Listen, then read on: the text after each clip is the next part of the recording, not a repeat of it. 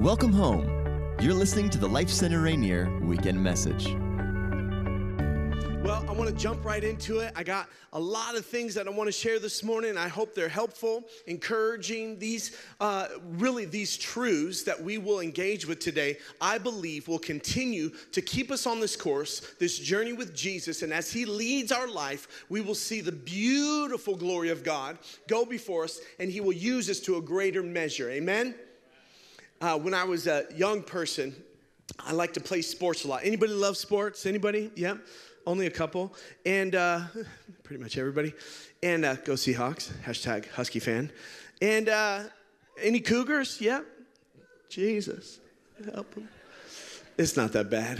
I was in Duckville for a long time. Jesus. I'm so glad to be here. I can deal with some Cougars. I love Cougars now. But some of you are like, what? That's weird.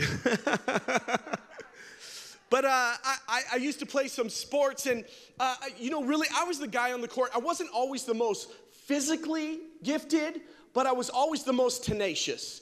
And ultimately, at one point in my journey, I was probably one of the better people on the court. And I got to the point, come on, everybody, the older we get, the better we were. Anybody with me, right? Back in my day, if coach would have put me in, we would have won state. Okay. And so I played basketball a lot, and I found myself in this rec league. Now I'm balling out. I think to myself, I should at least be in the D League or something, And so some of you are like, really? I don't know. In my world, come on. And so I played a lot of basketball, and I was in this rec league, and it was great. I was having fun. We were playing in this league. I think it was a 40 and over league, and I was like 39 and a half. And I cheated on my age to be a little bit older. How many of you would do that? Nobody would. Nobody wants to be older. I want to be younger. And so I'm playing in this league, and I'm just chopping these guys up. I'm beating them left side, right side, getting a hole, scoring at will. I think I'm MJ. I want to be like Mike, right? And so Gatorade. And so I'm just out here just hooping, feeling great about myself. I was Kiki. Do you love me? I was in my feelings, right? And so I literally, at this point, the game was on the line. This guy that was guarding me, he was nothing. I was just getting right by him. Then all of a sudden, they put this big guy, 6'8", at least 250 pounds, 450 pounds. And he was like 7'9". And he came out to guard me out high. And I'm like, I'm going to give it to him. But literally, when I saw him walking on the court, I was like a grasshopper in my own eyes. Sorry, that was a biblical joke. Don't go losing your head over that one, John the Baptist. And so I saw him.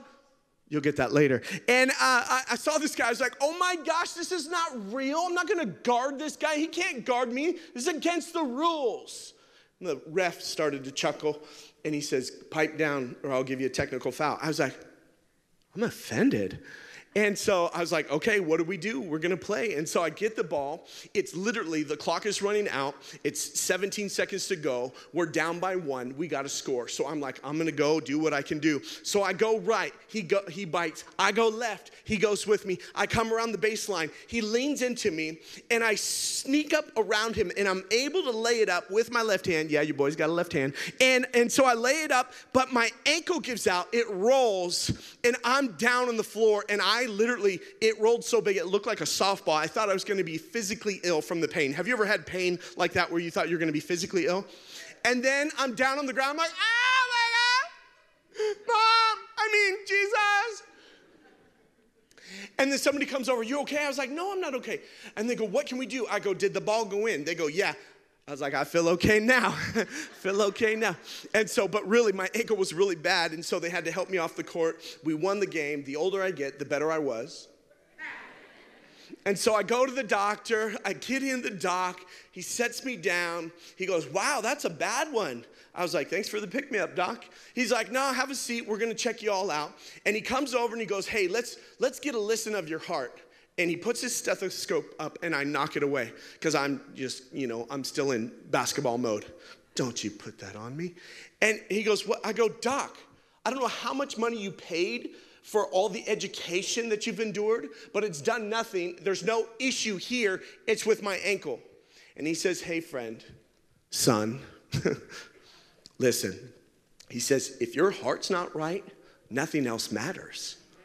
And the reality for each and every one of us as we are called to follow Jesus, there's going to be some trivial things. There's going to be some surface things. Let me just say it like this in the church. I think too many of us are in trying to get a facelift when God called us to have a heart transplant. And so we do the surface things to be a follower of Jesus. We look the part and we act the part, but all the while we're falling apart inside. And God has never called us to be polished, but he's called us to be powerful. And as we walk with Jesus, it all comes back to the power of the pulmonary power of God's grace within inside of us. And he says it's about your heart. And today, if you are a note taker and you want to write down some things, or you can go on our app. There's a place to keep in the notes there as well. But the title of my message is The Heart of a Man. Heart of a Man. That's not to be exclusive of any women. This is ultimately talking about mankind. I'm very in tune with my feminine side. I have 5 sisters growing up, 2 moms, a wife, a daughter. Used to have a girl dog, but we got rid of her because we were outnumbered. I changed the voice on my Maps app on my phone because it was a lady's voice and I couldn't have one more person in my life telling me what to do. Silence. Heart of a man. You know, the Bible talks about a man that God used for glorious things, and his name was David. In Acts chapter 13, it says that after removing Saul, he made David their king. God testified concerning him, I have found David, son of Jesse, a man after my own heart. He'll do everything I want him to do. And so when it comes to the heart, it's essential that we understand that left to ourselves, our heart, as Jeremiah the prophet would say, is deceitful and beyond cure. The heart that we have in our natural sense as we live our lives and do as we will lead us astray, the Bible says. But when we know that we've been given a heart of God, the Bible says in Ezekiel 36:26, he says, I'll give you a new spirit. I'll exchange your old heart of stone for a heart of flesh, shapeable, pliable, formable, to be like God, to follow after God in his grace. He puts the Spirit of God inside of us. He says in 1 John that greater is he who is in us than he who is in this world. And it all comes down to our heart. In this life, we're going to experience a lot of things. And sometimes we'll experience the high side of life and have some high, glorious mountains that we get to have a great gaze from. And that gives us a lot of hype. But let me tell you, in Jesus, it's not about hype. It's always about hope. And the hope of God's grace comes back to this place of saying, how is my heart? Yeah. Well, if we have a heart of God, it's because he's given it to us. But he also says it's not just going to be there. You're going to have to guard it. Proverbs chapter 4, verse 23 says, above all else, guard your heart, for it is the wellspring of life. He says, above all else, guard your heart. Let me say it like this. He didn't tell you to have your pastor to guard your heart. He didn't tell you to have your spouse to guard your heart. He didn't tell you to have your small group to guard your heart. He says, it's inferred, you guard your heart. Because this is the wellspring. What does that mean? It means everything flows from this. And if our heart isn't right, nothing else matters. And the heart is essential. And David is our subject for today. We're going to engage in 1 Samuel chapter 17. And before we get into this portion of scripture, I just want to give a little backstory. This is an incredible narrative. Go back and read the whole thing. This is your homework. 1 Samuel chapter 16, chapter 17. I don't have time to read the whole thing, but let me just tell you a little bit about it. This is the story of David and Goliath. Did anybody hear Howard Cosell in your head when you said that out loud? David and Goliath. I'm dating myself. Anybody remember Howard Cosell? Yeah. Both of us. Awesome. Great.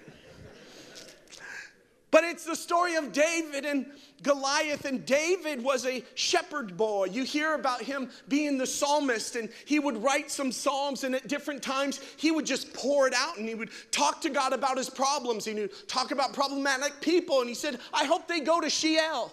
And that rhymes with the place that he's really talking about, Hey-el. And David would be very candid. That was funny.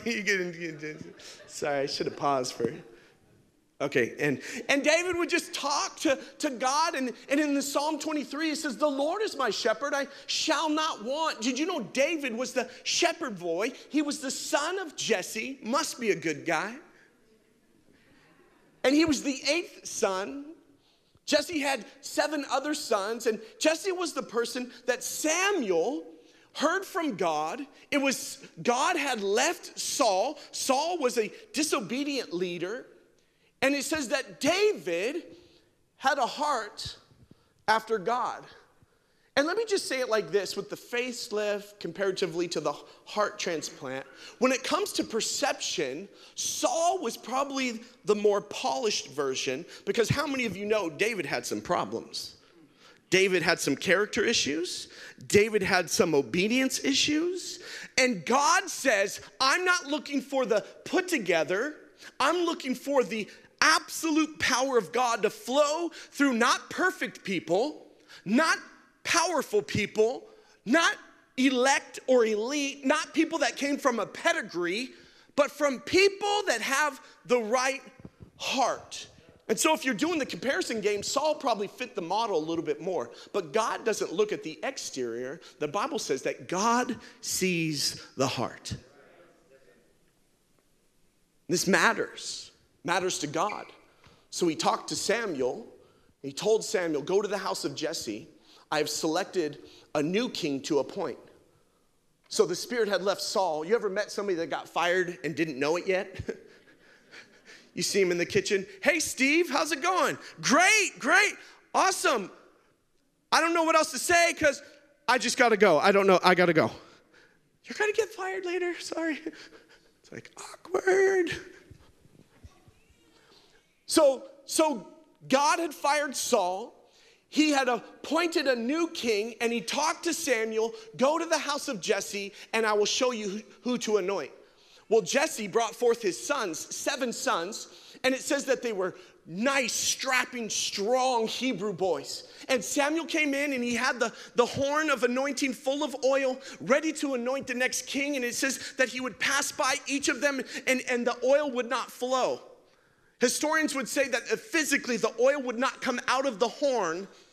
And he got all through the 7, and he goes to Jesse. He's like, is there any others? I heard God say, come to this house to anoint the next king, but God is not allowing the anointing of the oil to flow on these friends. And he says, well, there's the youngest, David, the shepherd boy. He's out in the field tending to some menial tasks. You know this word in Hebrew in the original text, it says youngest. It literally means least significant. He was young. Matter of fact, he says that he was different than his brothers. It says that he was ruddy. He was a little darker complexion. That he was person, if you go and read in the scriptures in Psalm 27, David talks about being born into sin. If you read in Psalm 51, it talks about the pain of him being produced in this life. This is all attributed of what historians would say is that David was probably born out of wedlock in an extramarital affair or a concubine, that he didn't have the same mother as the other brothers. And because of that, he was dismissed and passed over and picked on, that he didn't fit in. Anybody ever not feel like they fit in? But he says, here, this is the one. And as David came in, the oil of the anointing of God started to flow, and David was still finding himself in a season. And just because you've been anointed doesn't mean that you're not going to have to fight some giants in the process of get to your season of appointing. And every opposition is ultimately the opportunity for God to check our heart along the way. And we're going to fight battles. And you don't sign up for your sufferings. You don't sign up for your battles, but we will battle.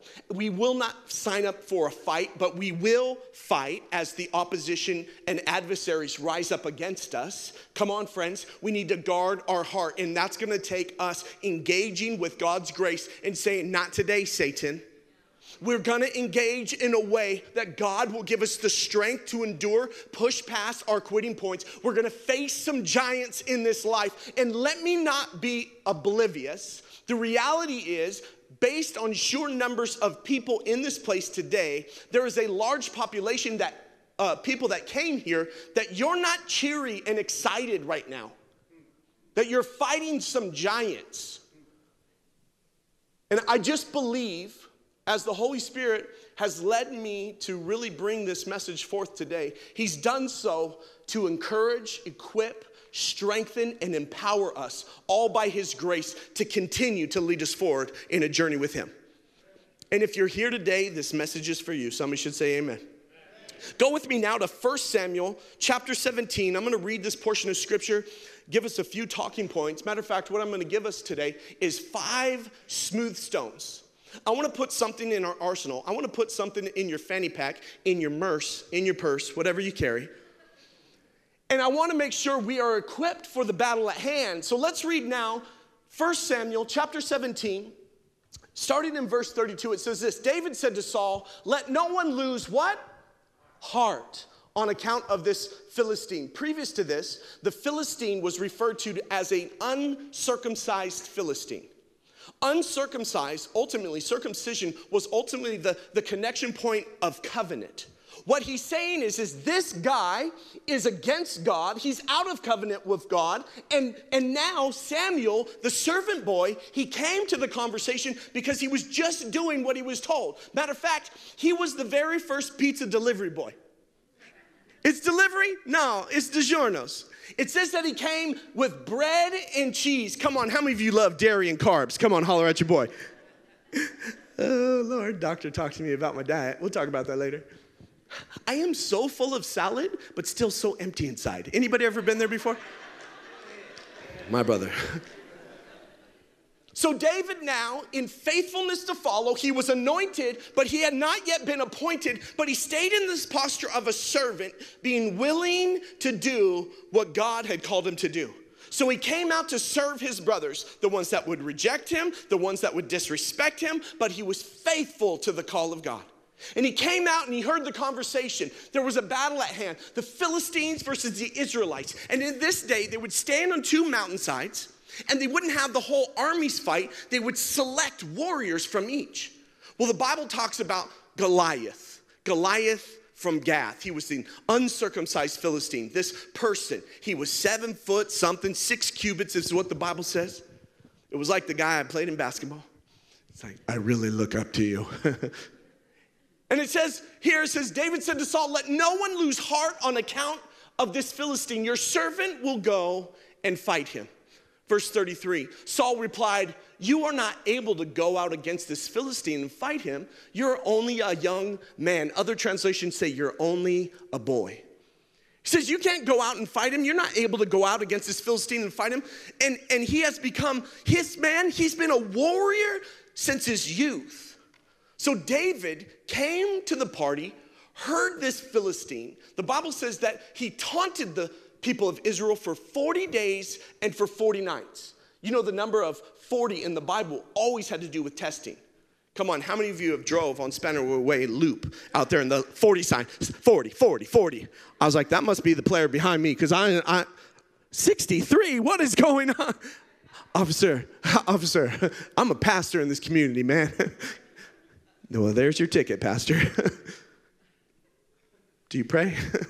And 40 was always associated with testing. So it said for 40 days and for 40 nights, this Philistine, this man outside of the covenant of God, would spew venomous disrespect against God and the people, and he would taunt them. Let me tell you this morning, friends, some of you have been dealing with something much longer than 40 days, and day and night, and you're telling yourself that this addiction will never pass you. You're telling yourself that this pain of the past will never leave you. Let me tell you, friends, greater is your God. Come on. We always find ourselves in the middle of the battle right before we come to the complete understanding of the grace of God. How good His grace is. God is greater. He says, the Lord, go back one verse, 36, if you would, please. And then 33, there. You are not able to go out against the Philistine, fight him, and you're only a man. And this guy, this Philistine, this Goliath, has been a warrior since his youth. And this is what David says. The Lord who rescued me from the paw of the lion and the paw of the bear will rescue me from the hand of the Philistine. He's saying the lion, the tiger, and the bear, oh my. Sorry, I threw the tiger in there. He says, the Lord who rescued me, other translation says delivered me, will rescue me. And this is what I know, that Saul said to David, go and the Lord be with you. This is like someone saying, sure, go ahead, bless your heart. Good luck. Then Saul, he dressed David in his own tunic. He put a coat of armor on him and a bronze helmet on his head. And David fastened on his sword over the tunic and tried walking around because he was not used to them. And he says this, he says, I cannot go in these. He said to Saul, because I am used to them, because I am not used to them. So he took them off. Then he took his staff in his hand, chose 5 smooth stones. How many stones? 5. If you know anything about the Bible, you would know scripturally 5 is the number of grace. So we see, and I'll fast forward to the end, David used his sling and his stone, but he only had one shot to take this brother out. You know the last thing that went through Goliath's mind? A rock. Sorry. So he said, choose 5 smooth stones from the stream and put them in your pouch of his shepherd's bag, and with his sling in his hand, he approached the Philistine. And meanwhile, the Philistine with the shield bearer in front of him kept coming closer to David. Come on, how many of you feel like your giants are coming? He says he looked David over and he saw that he was little more than a boy. He's like, who is this rookie? He says he's little more than a boy, glowing with health and handsome, and he despised him. He said to David, am I a dog that you would come at me with sticks? He's basically saying, like, this is how you would punk somebody. He's like, your mama. That's basically what he was saying in that moment. He's like, you're nothing, man. Who does this guy think he is? Who's this guy? It's like, Christian, like, flippant, disrespectful things. Like Jesus says, like, you whitewashed wall. If you said that today, somebody would be like, what are you talking about? Who do you think I am, a dog that you come at me with sticks? It's like, that's not that cool of a diss, bro. He says, and the Philistine cursed David by his gods. David said, come here. And I'll give you your flesh to the birds and the wild animals. David said to the Philistine, you come against me with the sword and a spear and a javelin, but I come against you in the name of the Lord Almighty, the God of the armies of Israel, whom you have defied. This day the Lord will deliver you into my hands, and I will strike you down and cut your head off. And this very day I will give the carcasses of the Philistine army to the birds and the animals, and the whole world will know that there was a God in Israel, and all those that gathered here will know that it is not by the sword or the spear that the Lord saves, but is the battle which is the Lord's. Come on. And he will give all of you into our hands. And after removing Saul, he made David their king. Again, he testified concerning to him, I have found David, a man after my own heart. Come on, friends. It's the matter of the heart. But I want to give us 5 smooth stones to have in our arsenal today to fight our adversaries. Every giant that would raise up. God is not looking for polished, put together people. He's not looking for the qualified. He's not looking for the elite. He's not looking for somebody with a pedigree. He's looking for hearts. 2 Chronicles 16:9 says that the eyes of the Lord search to and fro throughout all the earth, looking for hearts that are fully committed to him, that he would strengthen them. And so we need strength for today to fight the giants that we would face. So 5 things, let me give you really quick. First and foremost, the first point is this. We need to have what? A fixed focus. A fixed focus. Let me say it like this. In this narrative, from chapter 17, verse 1, all the way to chapter 26, Philistines are talking about the Israelites, and the Israelites are talking about the Philistines, but no one's talking about God or to God. All throughout this portion, people are talking about the problems and the people involved, but no one is putting it in the hands of the almighty person that can actually do something with the problem. That was just for the day. We don't do that today. That's a lie. Some of you were even seen driving here today, and somebody thought you were talking on your phone, but ultimately you were talking to yourself. It's like we finish every fight that we had previously, and we always win later on when we rerun the tape, right? You ever been there? Like, no, you do the dishes. If you would have done the dishes, the garbage would have went around, and then the whole house wouldn't have stunk. I mean, hypothetically, that never has happened in our house. But I always win every battle later on as I rewind the tape. But the problem is that I'm not putting the problem in the hands of a person can actually do something with it. I'm still got this banter going back and forth. Matter of fact, we don't just talk to ourselves, we talk to other people about the problem. Well, I'm not really into gossip, so I'm gonna only say this once, but well, girls, we just talk. We just got to talk to each other. You know the crazy thing about telling someone else about someone else's problem is that as soon as you tell them, they're telling someone else. They would never do that. Everybody's got a best friend. Well, don't tell anybody else, but so-and-so, and we all find ourselves losing the focus. Matter of fact, it's a broken focus. And for us to fix our focus is for us to bring things forward to God. Let me say it like this. Don't ever go horizontal, go vertical. Bring it to God. My kids will be playing outside and they're like angels. They never fight. And they'll be playing outside and somebody will come in crying and I'll be like, what's wrong? Depending upon who it is, if it's my favorite or not. I don't play favorites, but if I did.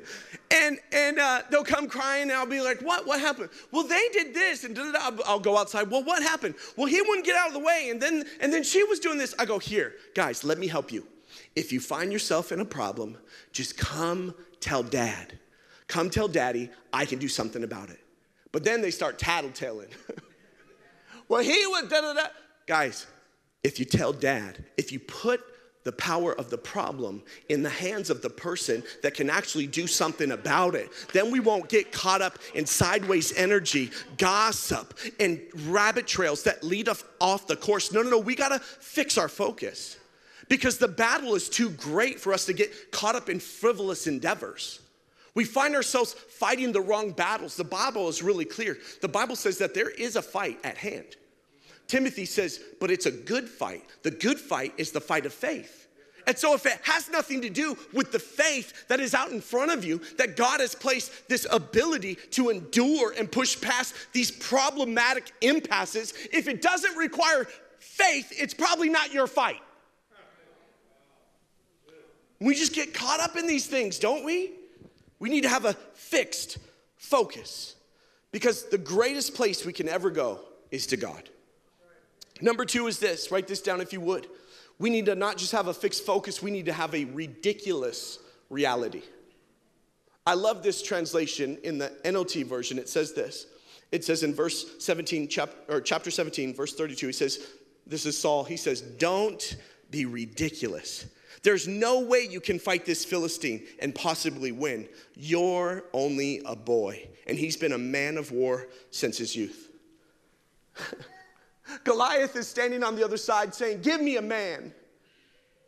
And then he presents the man however he comes in the posture of a servant. And then he says, well, you're just a boy. But God says, this is a man after my own heart.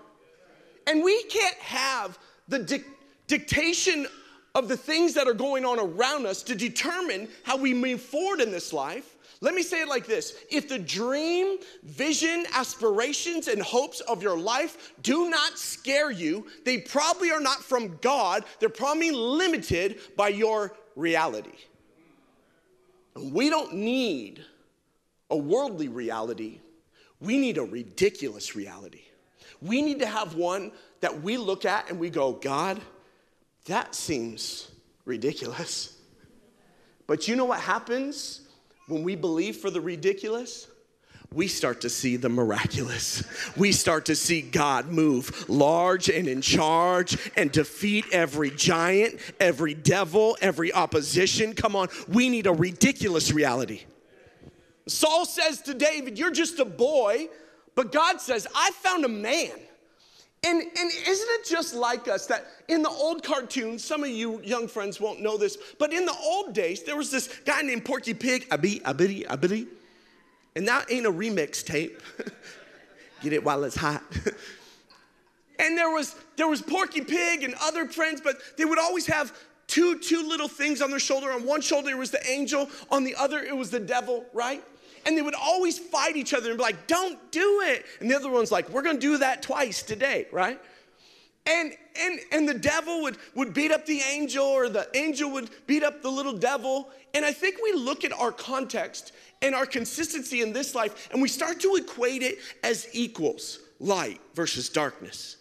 Good versus bad. Let me say it like this. No weapon formed against you will prosper.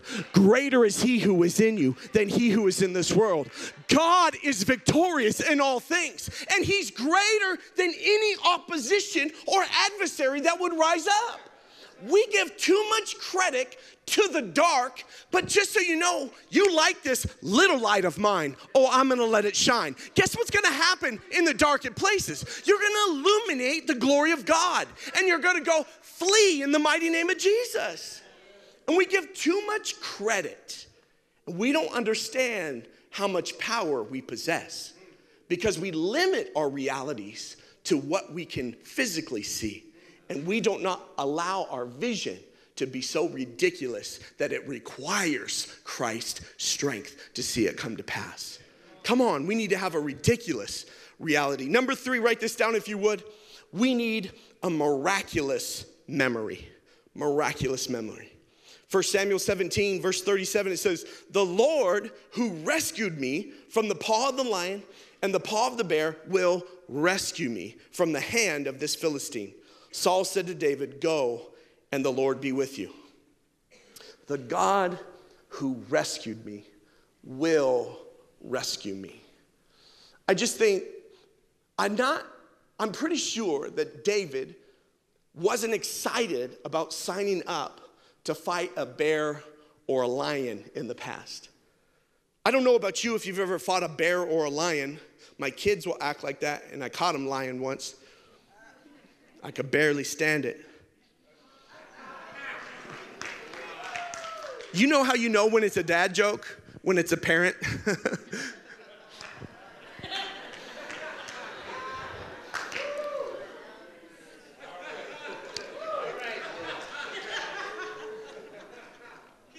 It's medicine. It's medicine. But I'm pretty sure David didn't sign up excited, ambitious, with zeal to fight a bear or a lion. But what I do know is that as much as God told him, get 5 smooth stones, it only took 1. And on the stage of your life, in the mission of God, when you go from your anointing to your appointing, you're gonna endure the pain of this great giant, and God's gonna surround you to get more glory out of your life. And it's gonna take one shot when it comes to those moments because you're gonna have some few reps under your belt. Matter of fact, you've had some training ground. Let me just say it like this. I'm just so glad the internet was not active and alive in my days previous to Jesus. I'm so glad that the world hasn't been able to see some of my earliest sermons. What? All I'm saying is that there were days that I'm sure David had to fight and use all that he had in his arsenal to keep twirling and whirling and throwing and fighting and enduring the difficulties of the day. And he wasn't so pristine or polished or put together. God's not looking for put together people. He's looking for available people that would say, the pains of my past and the heartaches that have helped me get to this place, God, you get all the glory. Come on, we need to have a miraculous memory. But the problem is, more times than not, we have a miserable memory. And we just remember the pain associated with the process. We don't recall the power of what God did through those dark days and why I can stand in this place today and not acquiesce and not back down. But we point to the pain of the past and we go, man, if I was born with those things and that availability, if I was afforded those luxuries, maybe I would. We get caught up in this memory problem. We just remember it in a negative way. Let me just tell you, God foreknew, created with a purpose and a plan. He says, I know the plans I have for you, not to harm you, but to prosper you. Come on, and the weapons that are formed against you, they said they wouldn't prosper. He never said they wouldn't hurt. Because you don't grow without any level of pain. You will not grow past this point of endurance without being willing to endure some pain. And the pain of your past will produce in you the endurance and the ability to see things differently than the rest of the world. You'll have a miraculous memory. You'll only remember the good and not the bad. And I'm not being dismissive of what has happened to you. All I'm saying is, in this life, we have to remember that we are gonna fight a good fight. Instead of a miracle memory, we get caught up in a victim's memory. And we think, maybe your days were better back then. Why can't it be like the good old days? Well, journey with me. My Bible says where the Spirit of the Lord is, there is freedom, not was. And I just think, man, we've got to be in step with the Holy Spirit. God is on the move. And if we married ourselves to the methods back then and we hope to be effective in this day, we're going to constantly miss the mark. We can't remember what was outside of what we've learned. And we have to continue to move forward. God will give you everything you need in this life to endure, to push past, to continue going.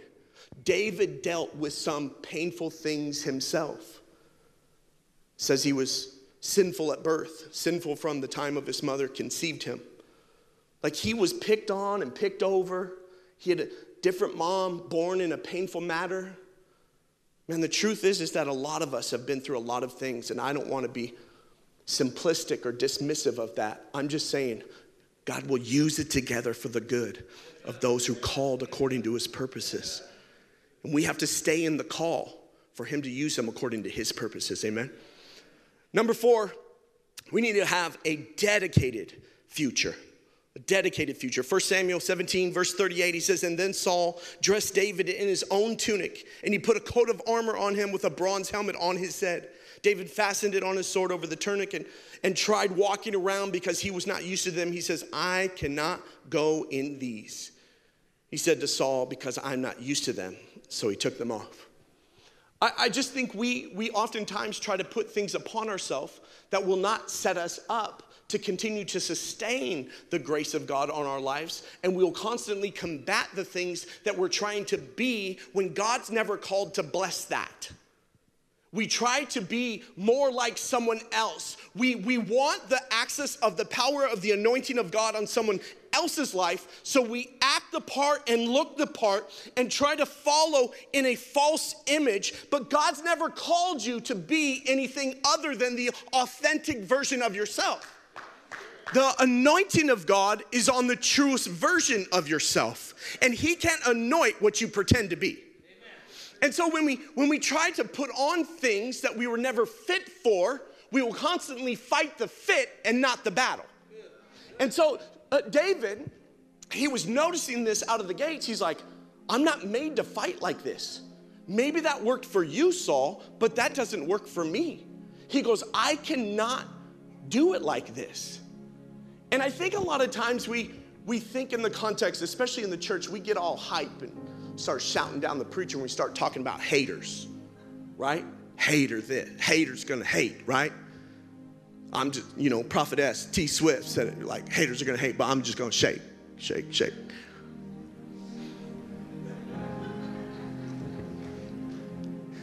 And I think we can get like, yeah, come on, yeah, the haters. Let me say it like this. I don't think the haters are the ones that are gonna impede our progress. I think it's Jesus. I don't think it's the haters that are gonna impede our progress. I think it's the lovers that are gonna stop us more. Let me say it like this. You've got people in your path that are very prescriptive with you on how you're supposed to live your life. Hey, you gotta do it like this because this is how it's done. How do you know this is how it's done? Because this is how I did it. You've got family members in your life saying, you're gonna really follow this Jesus? You're really gonna be a Christian and go to church like all the time? It's fine if you go on Christmas and Easter, but you're gonna dedicate your life to this? Come on. I just think it's not the haters that are gonna get us to a place that we hate the journey. It's a lot of time the lovers that are well-intended, actually probably care for you very much, but they don't understand the call that's on your life. I remember when I was 17, I was living in Las Vegas with my mom, and I came here to visit my dad. At that point, we were living in a pretty impoverished, suppressive in community, oppressed, depressed, economically, spiritually, socioeconomically. It was a pretty dark time in my life. These were the formidable years. And I just remember living in this place where I was just like, I've got no vision, I've got no ambition. I never aspired to go to college, let alone finish high school. So I came to visit my dad, and I was there, and I just remember saying it one day, and when it was getting close for me to go back, and I was like, man, I don't want to go back. My dad says, well, you can stay here. And I was like, what? How many of you know you don't dream in the dark? So I was in a dark place, and I couldn't dream. I couldn't see past the point of my immediate pain. And I was like, what? I stay here? He's like, yeah. So I call up my mom. I'm like, hey, Mom, Dad says it would be all right if I stay here. I just remember my mom going, oh, man, if you do that, it'll break my heart. I was just like, but Mom, I just think maybe this is a place where I could get a leg up, and like maybe I'd have a chance if I could get out of these circumstances, if I could get out of these environments that I find myself constantly failing and doing the same things over and over and over and expecting different results. Well, that would just destroy me. It was probably at the time the hardest thing that I had to do, but I made a decision to not go back to the same place and do the same things. But I made a decision to not allow the lovers of my life to determine or dictate the call of my life. And let me just say it like this. Sometimes storms aren't there to destroy. Sometimes storms are there to clear the path. And sometimes we endure problems that we don't realize what God is doing, and we think we gotta listen to the lovers, but you don't. You need to listen to the Holy Spirit. You need to listen to your God. You need to engage in the way that He would call you to fix your focus. We need to remember, miraculously have this memory that we don't forget what He's done through the dark times, but we allow it to be a deliverance for the future times. We build endurance and strength, but we have to have a dedicated future. And you can't push past the pain of the problem in front of you today if you didn't make a definitive decision back then. And your future you requires you to make another declarative future stance today. And all that He's called us to requires faith. Faith is the only thing that pleases God. And David came out not because he was the biggest brother, strongest brother, not because he was the most polished or pristine. Matter of fact, he didn't even come from that strength of pedigree. He was somebody that was just the least significant, but he had a dedicated future. We have to be more dedicated to our design than our past defeat. Fifth and finally, and I'll conclude with this, is that we need to have a radical faith. Verse 47, it says, and that all those here will know that it is not by the sword or the spear that the Lord saves, for the battle is the Lord's, and he will give all of you into my hands. Let me remind us this morning, my friends, it's not my fight, it's God's fight. It's not a bad fight if it's the good fight of faith, and the kind of faith that you're gonna need to defeat the giants that raise up against you is a radical faith. This type of faith requires so much more.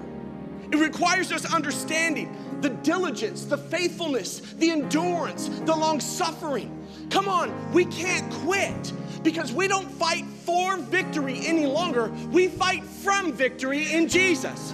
And so when we know the radical faith of God, it's not passive, it's assertive, it's almost aggressive, it's tenacious, diligent, willing to endure, willing to give itself to the pains of this life because we know that our God is greater. When we're in his plan, it's his battle. And let me just say it like this. He's never been defeated, and he's not gonna start with you. He is victorious. And I just love this. I love this story. And when I found this portion that I'm gonna share with you today, it made this whole thing so much more powerful.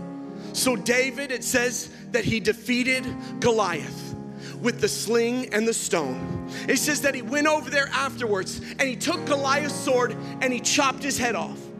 You have to remember where the battle was. The battle was in the Holy Land. It was in Jerusalem. And so there were some things that you had to abide in those times, in those days, and in those places. You could ultimately leave the body, but you couldn't leave the head. The head is the place of anointing. You could not leave anything that would be associated with a demonic giant and force of opposition against the things of God in the Holy Land. So David went over and he chopped off his head. Let me say this as a little aside. Some of you have some giants that you've defeated in the past, but it still has the connection because there was such a demonic force there that you need to go back and chop its head off. He says he did it with the sword. The sword is synonymous all throughout Scripture with the Word of God. Don't go ill-equipped. But he says he chopped off his head, left the body there. Matter of fact, a few days ago, actually no, it was quite a while ago, there was a spider on a front porch.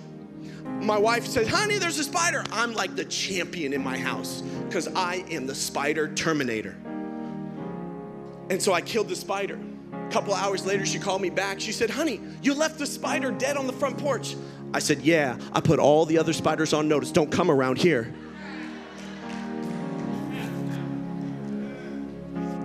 So David took Goliath's head, took it outside the city gates and to the closest hillside, and he buried the head of Goliath from Gath. Goliath, the uncircumcised Philistine outside of covenant with God. Goliath of Gath. He put it in the mountainside, and they would name that mountainside after the head that remained in that place. Goliath of Gath, Golgotha, the place of the skull, where about 2,000 years ago, the devil, the adversary, the giant that stands before us, accusing us, tormenting us, tempting us, saying, give me a man. And God says, you want a man? I'll give you a man, but it's not gonna be a good man. It's gonna be the God man. His name is Jesus Christ. And he died on a cross on Golgotha. And he said from the cross, it is finished. So every giant that tries to raise up, every devil that stands up in front of you, every time you tell him the anointing of God is on me and I'm a man after God's own heart, and devil, you gotta back down. Giants, you gotta acquiesce. You got no place here. I don't remember the pain of the past. All I know is my God will produce in me a heart of a man. Come on, if you love him today, would you shout amen?